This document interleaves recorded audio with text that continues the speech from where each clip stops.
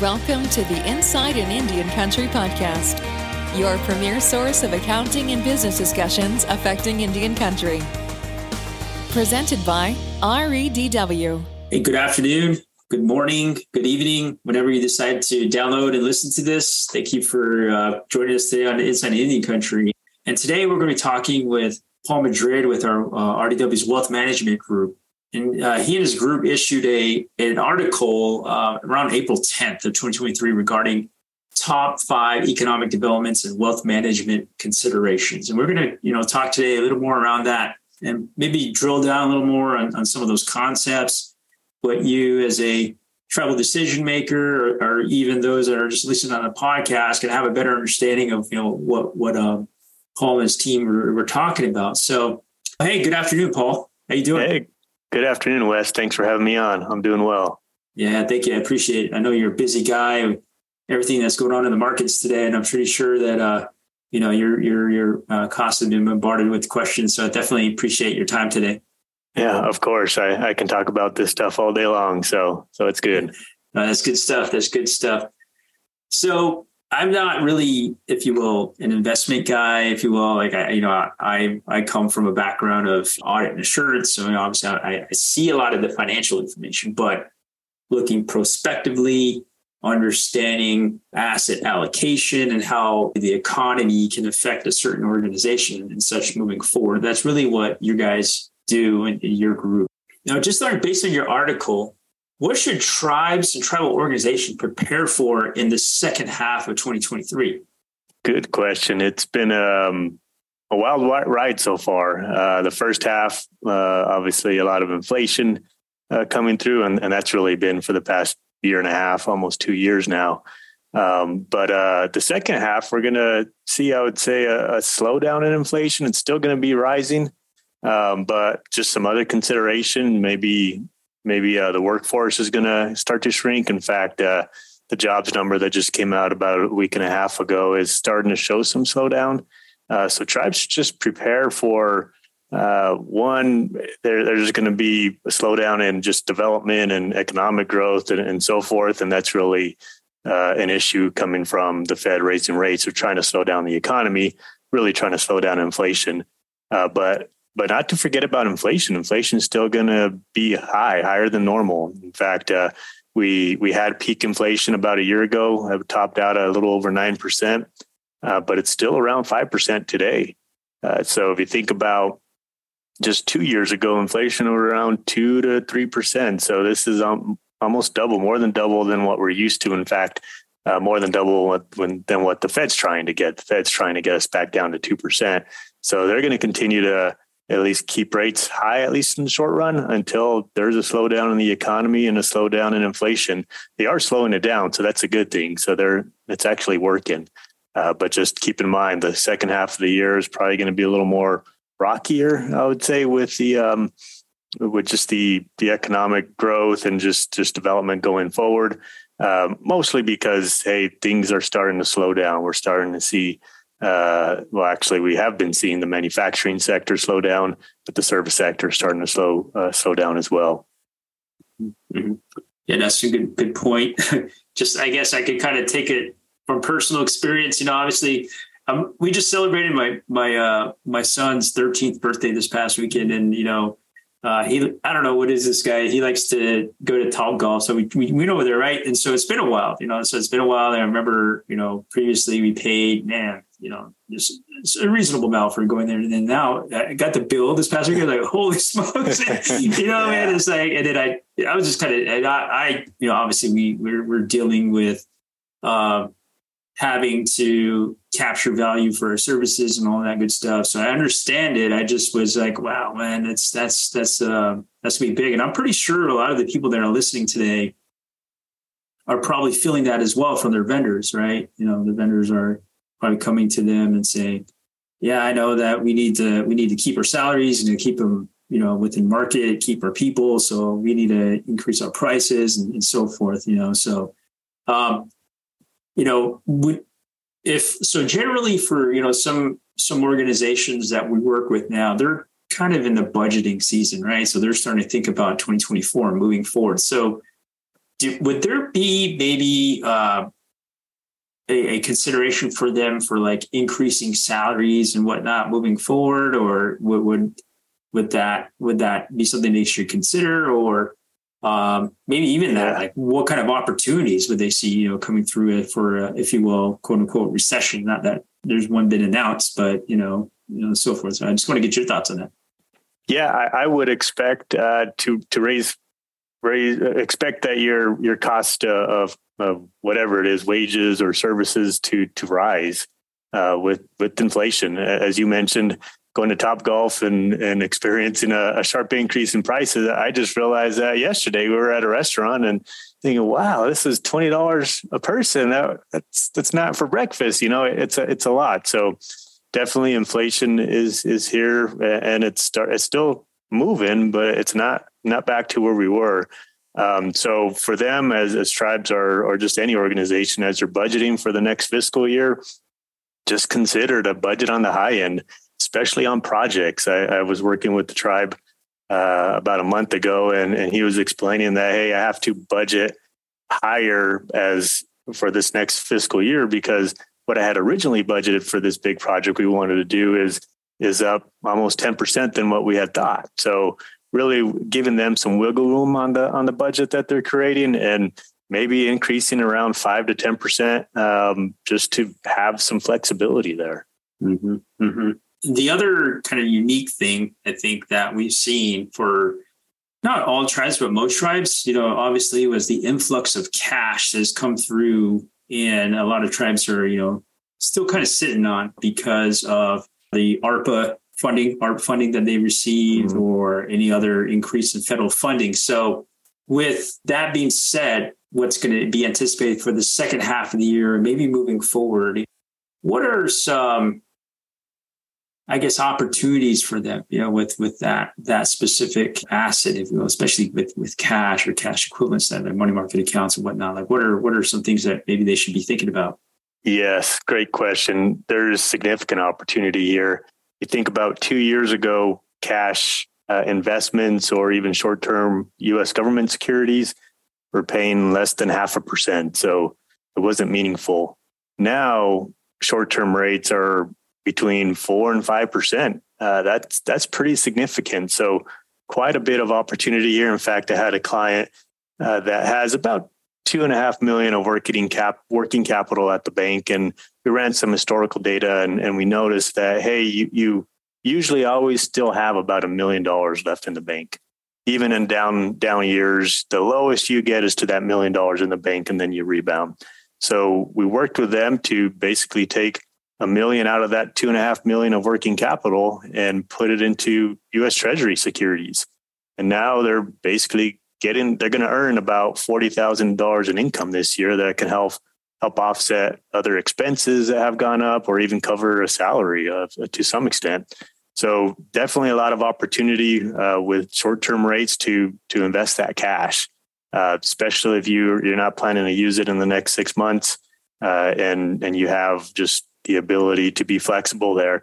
And then if you do invest it and it turns out, hey, something came up, a recession hits or something like that, you can pull that money out. Like we're buying U.S. government securities. These are the most liquid securities in the world. So if we needed to, we could sell them same day, and within a couple of days have that cash transferred to your bank. So it's pretty quick to get access, but you're gaining access to a lot of new investment income, essentially. And this can be for restricted funds. It could be for non-restricted funds. There are some, restrictions around things, but we can work with clients to figure out what is the best opportunity for that cash. What is the optimal amount? How do we get it invested? How do we get it back to you in a timely manner? And how do we get you more income overall? Again, just using that $1 million of cash example, that's about $40,000 in income that they can achieve. So imagine if you have 10 million, that's $400,000 of additional income that you can help offset other costs that are out there. That's a real good point, Paul, because a lot of the times, in my travels, when I talk with clients, is that there's always just kind of a little bit of a hesitancy to maneuver federal funding, to yield a certain, return on them. But, there's definitely that ability, as you talked about, you mentioned like restricted cash and non-restricted cash, some of the discussions I had is like, oh, we have to keep it in a checking account, and so that's most times it's not the case. You can actually earn interest on it for, now obviously get a quick, caveat. It all depends on your award, but for the most part, most federal funding allow you to do that. So that's a good thing. And especially ARPA funding, you can use that for whatever you need it to. Exactly. And one advantage of the ARPA funds is that any income you get off of that does not have to be used towards the ARPA, specifically for the ARPA, designation. It can be used to offset other expenses for the government. So certainly an opportunity to, if you have that ARPA cash, you haven't invested it, it's a good opportunity to get some income.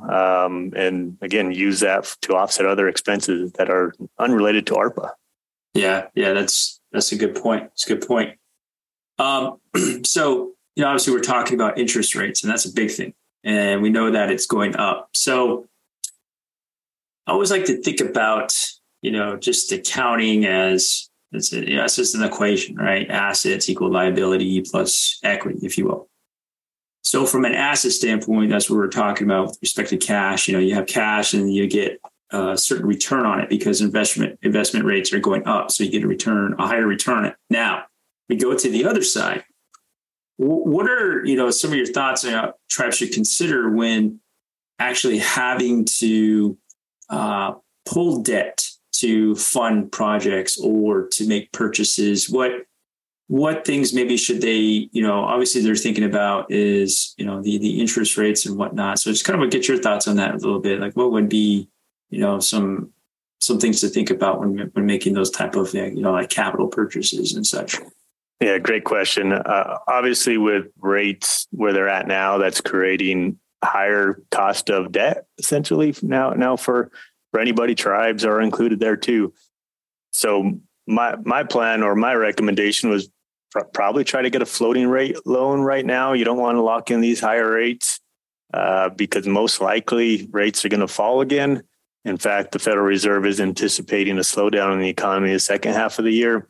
And most likely recessions do pull down interest rates. So as they're trying to spur up the economy again, they're going to drop interest rates. So having a floating rate loan, so to speak, you're going to have lower rates. And then at that point, try to figure out a way to refinance.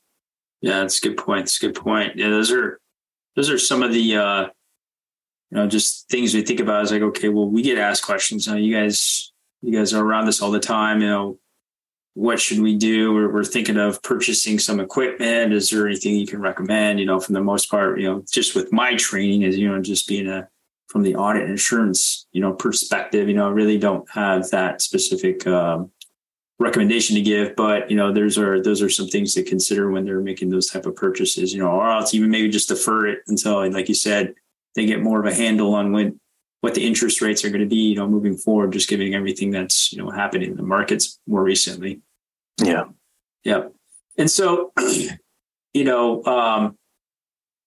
the other thing that's, coming up a lot now is with more recently, the bank failures, right? Yeah. And so that's been a big thing. And there is the concept of FDIC insurance. So I was wondering if you could maybe provide a little bit of background on what that is, because sometimes, when we are presenting to specific boards or, councils and whatnot, there's a required financial footnote disclosure that's in the back, right? And it breaks out basically this concept. And a lot of the time, we get questions on what it is and whatnot. So maybe you can just provide the listeners a little bit of an insight on what that is so that they have a better understanding of what FDI insurance is and what can they do to mitigate some of that risk. Yeah, another good question.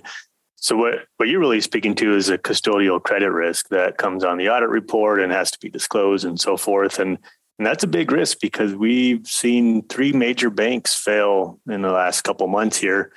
And if you have deposits in there, fortunately, this time around, most of those deposits got protected by the government. But if things get worse, that's not going to be the case. So basically, there's an insurance out there for a bank account that basically will give you $250,000, excuse me, of protection. So let's say you have $1 million in your bank account, and the bank goes under. You're going to be off $750,000. You're only going to have $250,000 left in there. So banks should definitely, tribes should definitely monitor those deposits.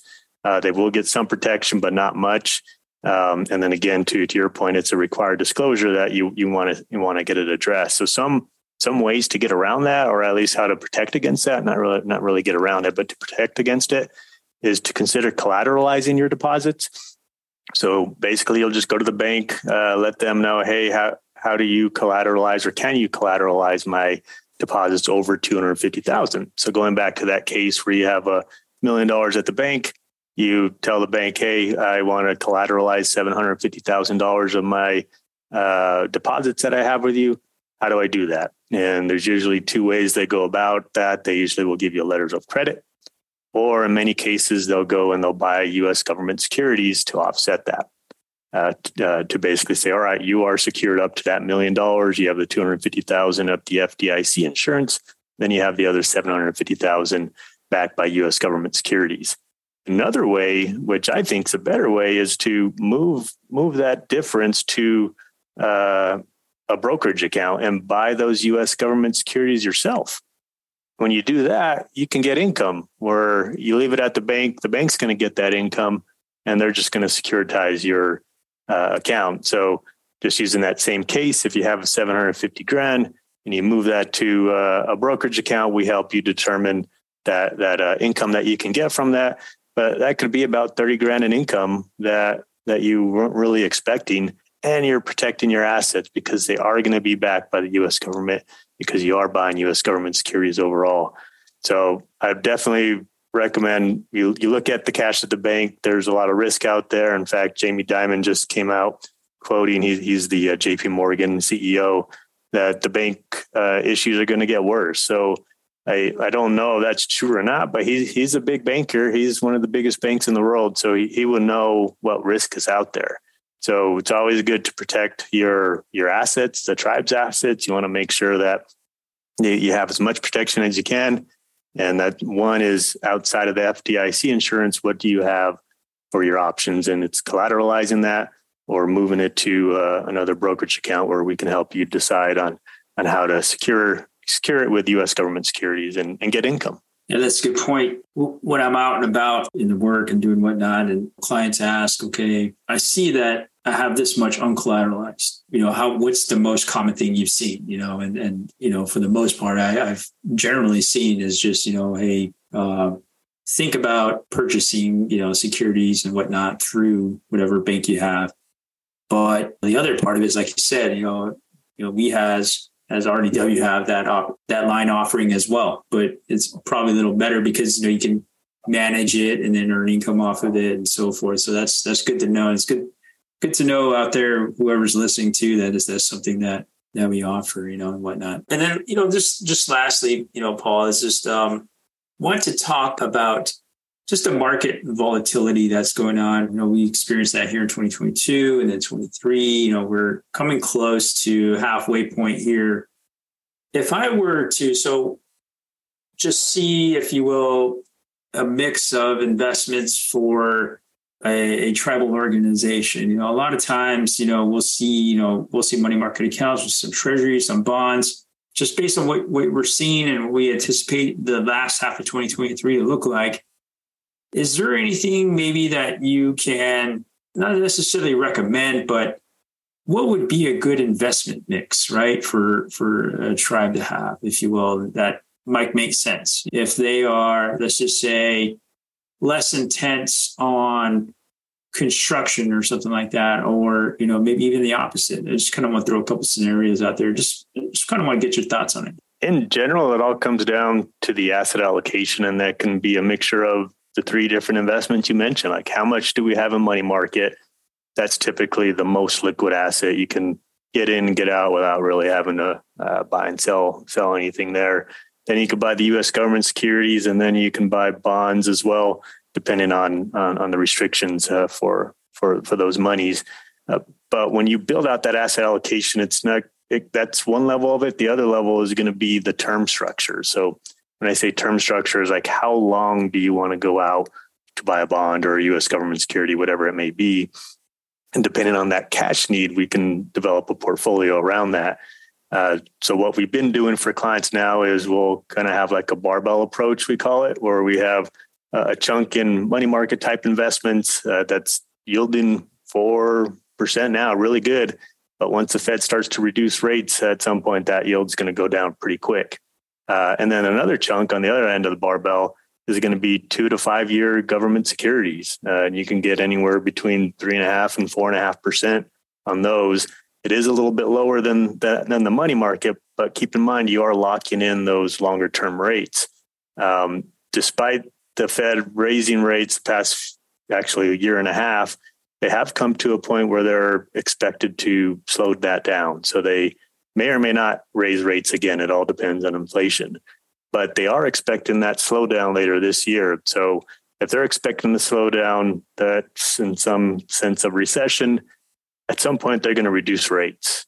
So if you have most of your money in the money market or the very short-term securities, your yield is going to go from the 4.5% now to, depending on how fast they drop rates, if they drop it down to 2%, you're going to have 2% at that time.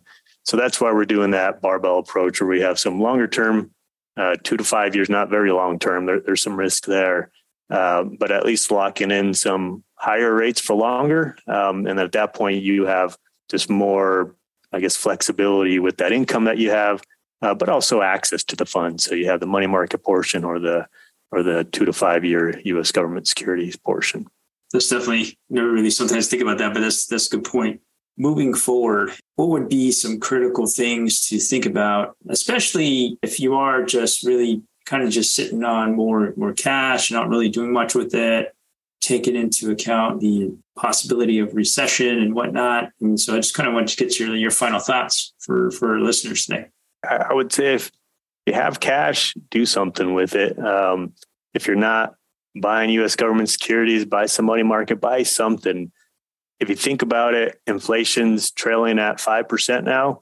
If you're not doing anything with that cash, you're basically losing 5%. So why not get something for that? Why not invest it and get something from U.S. government securities and maybe you get that 5% back. But that would be classified differently. You have more opportunity in some cases to use that cash elsewhere that you get from that income. But just be aware that inflation's still there, although it is slowing down. It's still at 5%. So if you're just sitting on cash, you're losing your purchasing power. So at least try to maintain that by investing and getting some income. I like how you brought up purchasing power because obviously that income does help when having to make those higher dollar purchases for equipment and whatnot that probably are, increasing in price anyway. So that's pretty good. Paul, I know that you have a lot going on and, I want to just say, first and foremost, thank you for joining us today.